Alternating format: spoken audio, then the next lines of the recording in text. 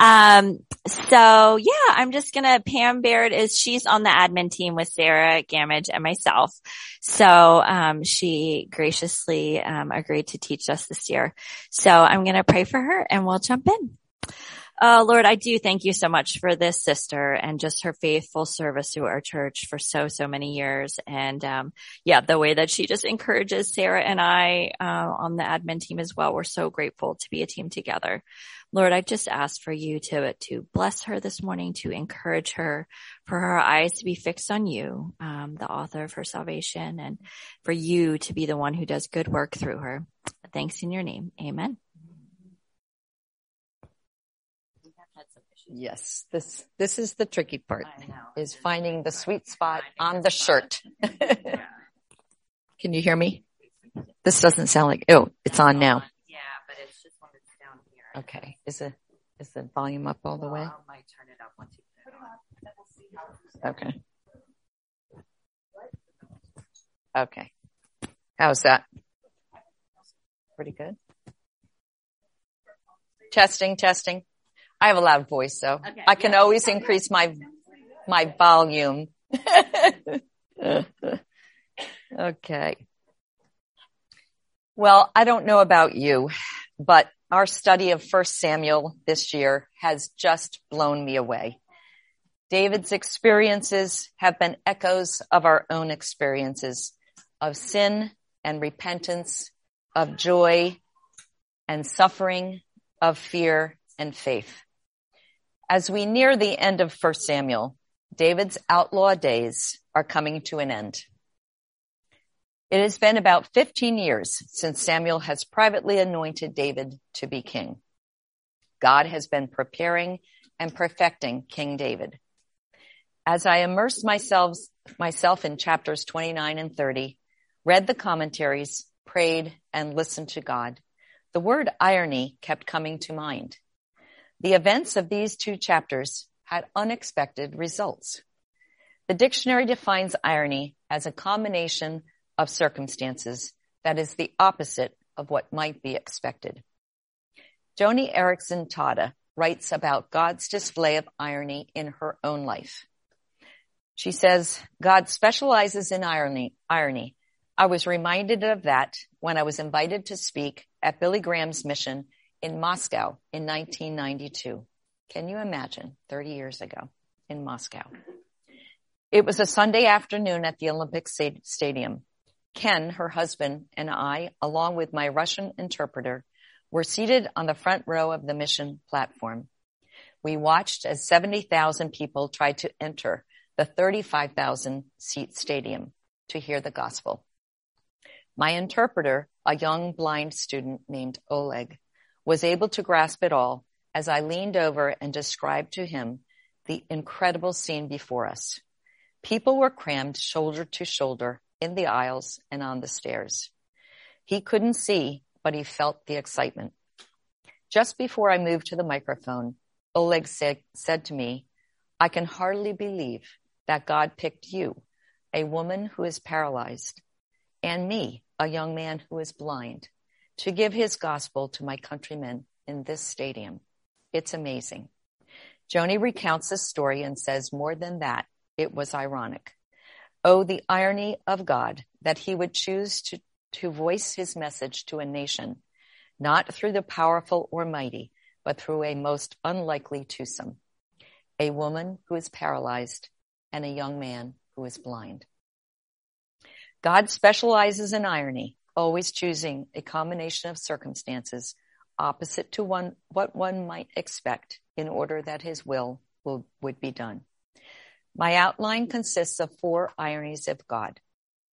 The irony of God's providence in chapter 29, the irony of God's protection in chapter 30, 1 through 20, the irony of God's provision, chapter 30, verses 21 to 25, and the irony of God's purpose, chapter 30, verses 26 to 31. The irony of God's providence. In chapter 27, David had joined forces with the Philistine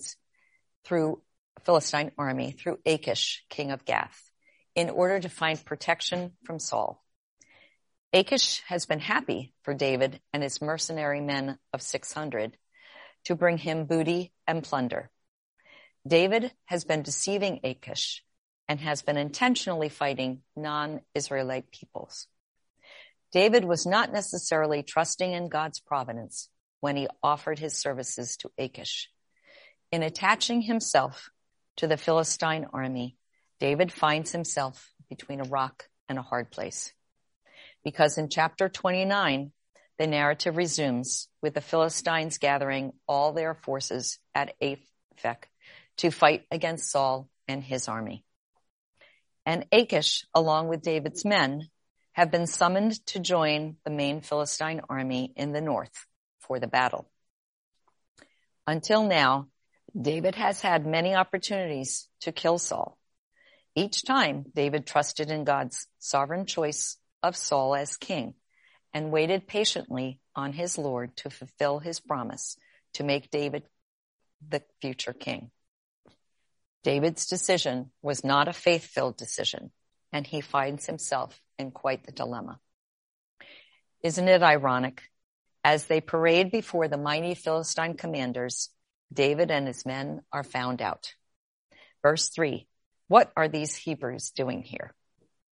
The Philistine commanders do not trust that David and his men will not turn against them on the battlefield. Can you blame them? They were right to have trust issues. If you recall, back in chapter 14, verse 21, in a previous battle against Saul, the Philistines had allowed some Hebrews to join their army, only to have them turn against them in battle. After all, David did kill Goliath, a Philistine, and a song is even written about David slaying tens of thousands. So they order David and his men to go back to the place he and his family was given to reside, the city of Ziklag in the south. God, through his providence, has orchestrated events to provide David a way of escape, even though David had not sought the Lord when he decided to join the Philistine army. At this news, probably in order to save face for Achish, David feigns disappointment and displeasure. The ironic providence of God. God turns enemies into saviors. God has provided a way for David to get out of his jam. He was released from his commitment to Achish in the Philistine army. Quite frankly, I was kind of surprised that the Philistine commanders didn't execute them. My guess is that Achish's strong defense of David, as well as the plunder he brought to the Philistine army, were two good reasons. David was advised to leave at first light. Can you see the ironies of this scene? Commentator Robert Bergen notes, Saul considered David his mortal enemy, yet David was in fact Saul's most loyal subject. Achish considered David his most trusted subject, yet David was in fact Achish's most dangerous enemy. 3 times Achish defends David. All the while, it was absolute deception on David's part. The deceived defends his deceiver. And for all that Saul put David through, David never raised a hand against him. In fact, in the coming chapter, sorry, Ellen K, for the spoiler alert, when Saul is killed, David and his men were 100 miles south, killing Amalekites, fulfilling God's command to kill the Amalekites, to kill all the Amalekites. The same command that Saul had ignored and disobeyed back in chapter 15. Robert Bergen goes on to summarize, the events of this chapter must be viewed as the providential supply of an alibi, excusing David from any involvement in the death of King Saul. What are the lessons for us in this chapter? Do you ever make plans without first consulting God? I know I do all the time. I rely on my own wisdom, intuition, and understanding without first going to God in prayer. Do you ever tell half-truths in order to preserve or protect your own image? Are you avoiding a relationship or situation that God wants you to face? What are your escape mechanisms? Beth Ann Olson reminded us that it is tempting to put David on a pedestal. Take heart. David was a man after God's own heart and found himself victim of his own folly. The good news is God did not abandon David, and he does not abandon us. In his book, Gentle and Lowly, Dane Ortlund writes, "If you are in Christ, your waywardness does not threaten your place in the love of God any more than history itself can be undone. Never fear that God's mercy cannot find you in your Philistine territory. God's loving providence can find us and redeem us no matter what or where we try to run." Romans 5:8. God shows his love for us in that while we were still sinners, Christ died for us. The irony of God's protection. The narrative continues in chapter 30. They were ordered to leave at first light. David and his men had a long 3-day trek south, back to Ziklag. What do you think David was thinking and feeling on the long march home? Happy at the prospect of being reunited with his 2 wives, Ahinoam and Abigail, and his children? Relieved that God had gotten him out of his jam? Ashamed that he didn't trust God in the first place? Prideful that he had been rejected by the Philistine commanders? Uncertain of his future? If it was me, I know I would have had all these thoughts and feelings running through my heart and mind. Over the hill they walk and see smoke on the horizon. The city of Ziklag had been raided and burned with fire. Let's pause here and imagine this scene. Other than the fact that there were no dead bodies, David and his men did not know whether their wives and children were dead or alive. They didn't know who had done this. It was a practice at the time to take captives and sell them as slaves, which was actually a fate probably far worse than death. But David didn't know that for certain. The Amalekites had raided Ziklag, burned it, and had taken captive everyone, both young and old. Isn't it ironic? The Amalekites, who were known for their brutality, had killed none of them. Yet David, on most of his raids in chapter 27, left no one alive. Verse 4 says, "They wept aloud until they had no strength left to weep." No more strength. Depleted. Everything they owned and all of their families were gone, and they did not know if they would ever see them again. Just when you think things can't get any worse, they do.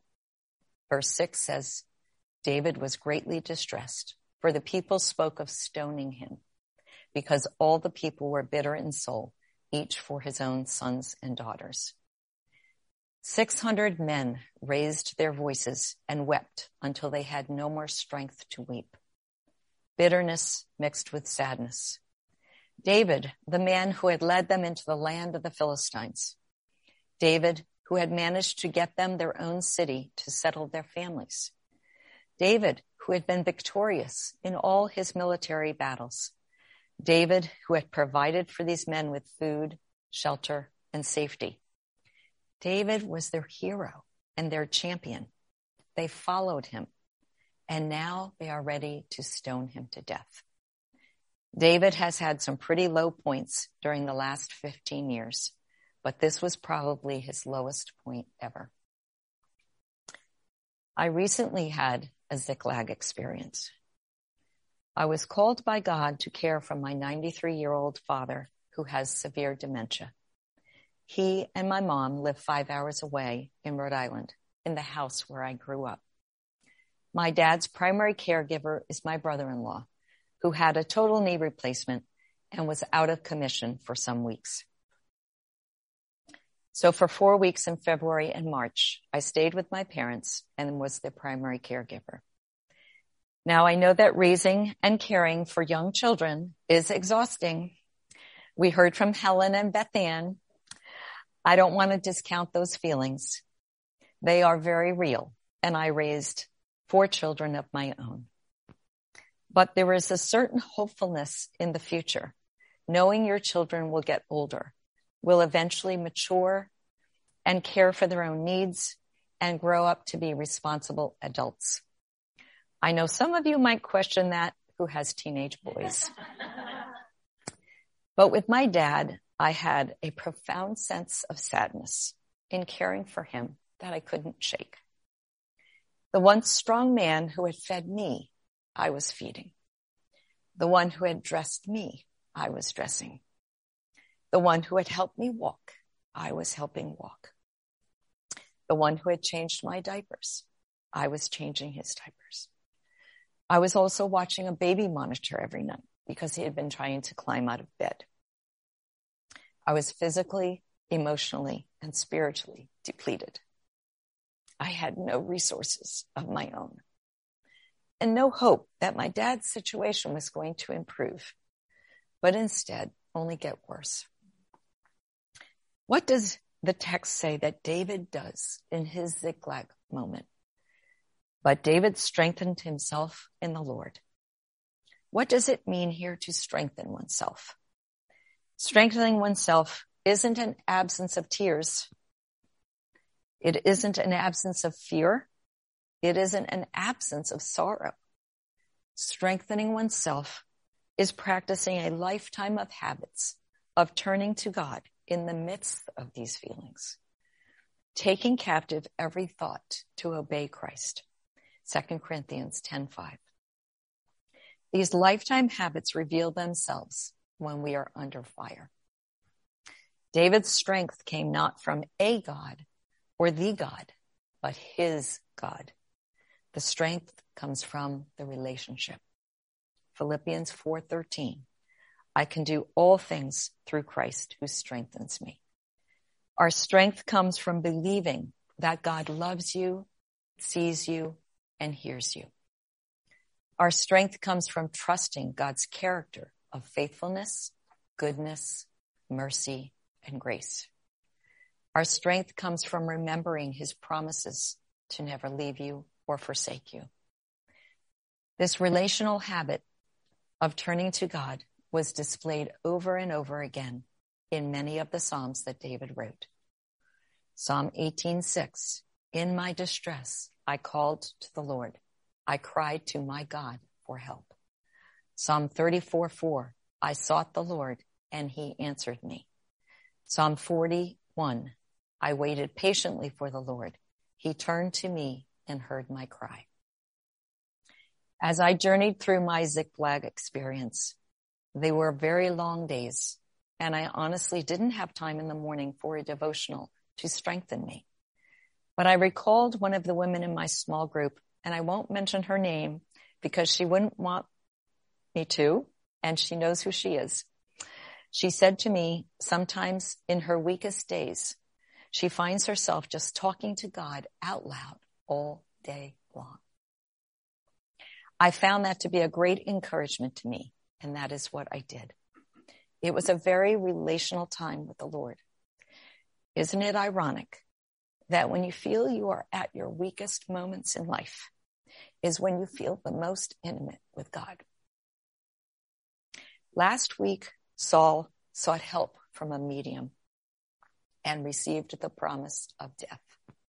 This week, David seeks help from the priest and receives the promise of life. He calls for Abiathar, the priest, to bring the ephod. Verse 8, and David inquired of the Lord. Yay for David. Doesn't it make you just want to cheer? Faith resumed. Bad decisions redeemed. David asks, shall I pursue after this band? Shall I overtake them?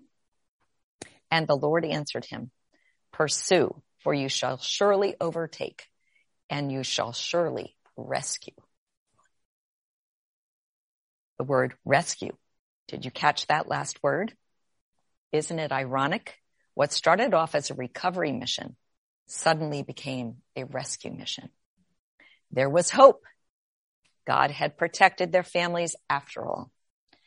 Can you just imagine 600 men getting up off their knees, wiping their tears, picking up their swords, ready to follow their leader once more? Renewed by the hope of God's word, they set off to pursue their families. However, they come to a deep ravine, and 200 of the men were just too exhausted to continue, which I'll get back to. It is so hard to trust God in the middle of a Ziklag experience. It's so hard to say to yourself, God, I know you will provide. I know you will give me the energy I need. I know you will give me wisdom in this situation. Did David take the faith-filled path every time? We know from our study this year, he did not. Will we take the faithful path every time? Rest assured, we will not. But we can continue to strengthen ourselves in our Lord by maintaining the habits we already have and developing new ones. We don't have a priest on speed dial, but we have Hebrews 4:16, which says that we have a high priest that allows us with confidence to draw near to the throne of grace, that we may receive mercy and find grace to help in our time of need. We may not have an ephod in our jewelry box, but we do have the word of God, written or memorized. We have Christian music, and we have sisters in Christ to hold us up in prayer when we cannot pray for ourselves. Q, thank you to my small group. The irony of God's protection doesn't end here. David didn't know for certain it was the Amalekites who had raided Ziklag, and he didn't know what direction to go in to pursue. He was just being obedient to God to pursue. Our text tells us in verse 11, they found an Egyptian in the open country. This man was half dead. David could have overlooked him and continued on his way, but instead he shows amazing kindness and graciousness in echoes of the Good Samaritan. This is an obedience to the Torah in the treatment of aliens, particularly Egyptians, from Exodus 22:11. After the Egyptian receives food and drink, only then does David question him. Not only is this Egyptian an alien, but it turns out he was an Amalekite slave who was present during the raid on Ziklag. Isn't it ironic? God uses the lowest of the low to help the future king of Israel. With some assurances for safety, the Egyptian slave provides information and assistance that enable David and his men to see the fulfillment of the Lord's promise from verse 8. They are led down to the Amalekite camp, where the men are drinking and reveling over their conquests. David and his 400 men attack and fight them from dusk until evening the next day. It was a resounding victory for two reasons. Number one, the Amalekites were all but wiped off the face of the earth. The thing which Saul was ordered to do by God back in chapter 15, but failed to do, David did. So much so that they are not mentioned again as an opponent of Israel for 300 years in the time of Hezekiah. Secondly, David and his men recovered all that the Amalekites had taken from them personally. In verse 19 says nothing was missing. But they also recovered goods and livestock the Amalekites raided from other tribes in the nearby region, namely the Kerethites, Calebites, and other Judahites. Not every Ziklag experience has a happy ending.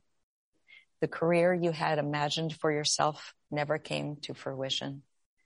The wayward adult children do not come back to faith. The cancer is not healed. The children you poured your heart and soul into do not choose to follow Christ. Perhaps you are walking through a Ziklag experience right now. Our hope doesn't necessarily come in the resolution of our circumstances. Our hope comes from placing our faith and trust in the one who is faithful and trustworthy. Our hope comes from aligning our will with God's will, no matter the outcome. The song Hills and Valleys by Tauren Wells has been echoing through my mind as I have been studying this passage and experiencing my own Ziklag time. It goes like this, and I'm not going to sing it. On the mountains, I will bow my life to the one who set me there. In the valley, I will lift my eyes to the one who sees me there. When I'm standing on the mountain, I didn't get there on my own. When I'm walking through the valley, I know I am not alone. You are the God of the hills and valleys, God of the hills and valleys, and I am not alone. And the refrain says, Father, you give and take away every joy and every pain. Through it all, you will remain over it all. David followed God to Ziklag, followed God to the open country, followed God into battle, and followed God back to his 200 men who David had not forgotten, as we will see in this next section. The irony of God's provision. David returns to his 200 men who had been too exhausted to make the trip up out of the Besor ravine. How must those 200 men have felt? How would they be received by their leader? Much to their relief, David greets them warmly. He did not rebuke them or deride them for having the energy to participate in the raid on the Amalekites. They did the thing they were required to do at that particular time: rest and recover and keep watch over the supplies. However, not all David's men agreed with his leadership 101 style. There were evil men and troublemakers among David's followers. David followed several godly principles while navigating his response to these men. First, that it was the strength of the Lord and not their own that gave them the victory. Verse 23, he protected us and handed over to us the forces that came against us. Therefore, it all belonged to God. And secondly, we are all equal in God's eyes. Therefore, the plunder should be shared equally by all. This brings up such an important principle in God's kingdom. David's response is how God sees all of us. No one is more important than the other. Every job done for the glory of God is valued. He uses soldiers as well as shepherds. Charles Spurgeon said about those who stayed behind, this kind of service, which seems most commonplace among men, is often the most precious to God. When I was at my parents' last month, there was a particular day after lunch when I had just put my dad to bed for his nap. My husband Jim was sitting at the kitchen table with my mom, and he was tenderly encouraging her with a testimony about God's faithfulness in his own life. I was in the bathroom emptying my dad's commode, and as it turned out, my mother had had a toileting accident that morning. My mother is legally blind, so I was certain she did not realize the mess she had left behind. In my fatigue, I'm ashamed to admit that I became resentful that Jim was doing what I saw as the better thing in the kitchen with my mom, while I was alone cleaning the toilet and the bathroom floor. God met me in a very real way in that moment. I felt his hand on my shoulder, reminding me that he was with me, he saw me, and that what I was doing mattered to him just as much as what Jim was doing. God loves you right where you are. You are a good and faithful servant. His reward is equal. He provides for all. Do you struggle with believing that where you are in life and what you are doing matters to God? Don't compare yourself to others. He uses soldiers as well as shepherds. The irony of God's purpose. In stark contrast to the previous conquests of chapter 27, wherein David was basically acting as a mercenary for Achish, David has realigned himself in right relationship with the Lord. He has still taken plunder, but he has taken it under the direction of God's will and plan and purpose. David's actions were not vengeance, but rather an act of spiritual obedience.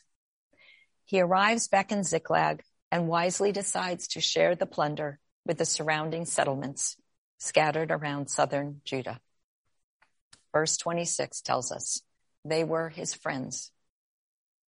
Presumably, they helped him during his many years of roaming this region while hiding out from Saul. The largest and most significant of the places listed is Hebron, which was a center for the Aaronic priesthood and a designated city of refuge noted in Joshua 20, verse 7. So presumably these gifts are offered not only as a tithe, but also serve to ingratiate himself as their future king. Isn't it ironic? This chapter begins in tragedy and ends in triumph. We've looked at the irony of how God's providence used the enemy to set David free in chapter 29. The irony of how God protected David and his men using the least of the least to result in the greatest victory. The irony of how God provided for the weakest men with plunder. But the greatest irony of all is found in his purpose. G.K. Beale wrote a book entitled Redemptive Reversals and the Ironic Overturning of Human Wisdom. He says, God has used irony throughout history in order to put his wisdom and glory on display, using what is weak and foolish to accomplish his purposes. 1 Corinthians 1, 27 to 28. But God chose what is foolish in the world to shame the wise. God chose what is weak in the world to shame the strong. The greatest example of irony in the Bible is found at the cross. At the cross, it looks like Jesus is being cursed, but he is being blessed. At the cross, it looks like Jesus is weak, but he is strong. At the cross, it looks like Jesus has lost control, but he is in complete control. At the cross, it looks like Jesus is being defeated, but he's winning a victory. At the cross, Jesus dies, but ultimately he lives. God's victory here in chapter 30 gives us hope, for it is both a preview and a pledge of the final victory we have in Christ. Christ, our living hope. 1 Peter 1:3. According to his great mercy, he has caused us to be born again to a living hope through the resurrection of Jesus Christ from the dead. Rebecca Pippert's commentary, A Heart for God, summarizes this hope we have. She says, Christians, therefore, are people of hope and not despair. We know that God had the first word and will also have the last. We know that God will take our difficulties and weave them into purposes we cannot yet see. And when he is done, the day will be more glorious for our having gone through the difficulties. As we look toward Easter, let us remember Hebrews 12:2. Look to Jesus, the founder and perfecter of our faith, who for the joy set before him endured the cross, despising the shame, and is seated at the right hand of the throne of God. Amen. Let me pray.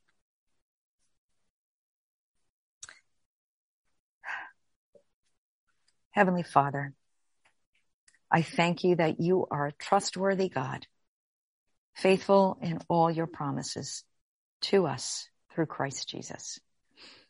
I pray that your word to us through these scripture passages today would speak to us and remind us of your love, your care, your provision, and your protection.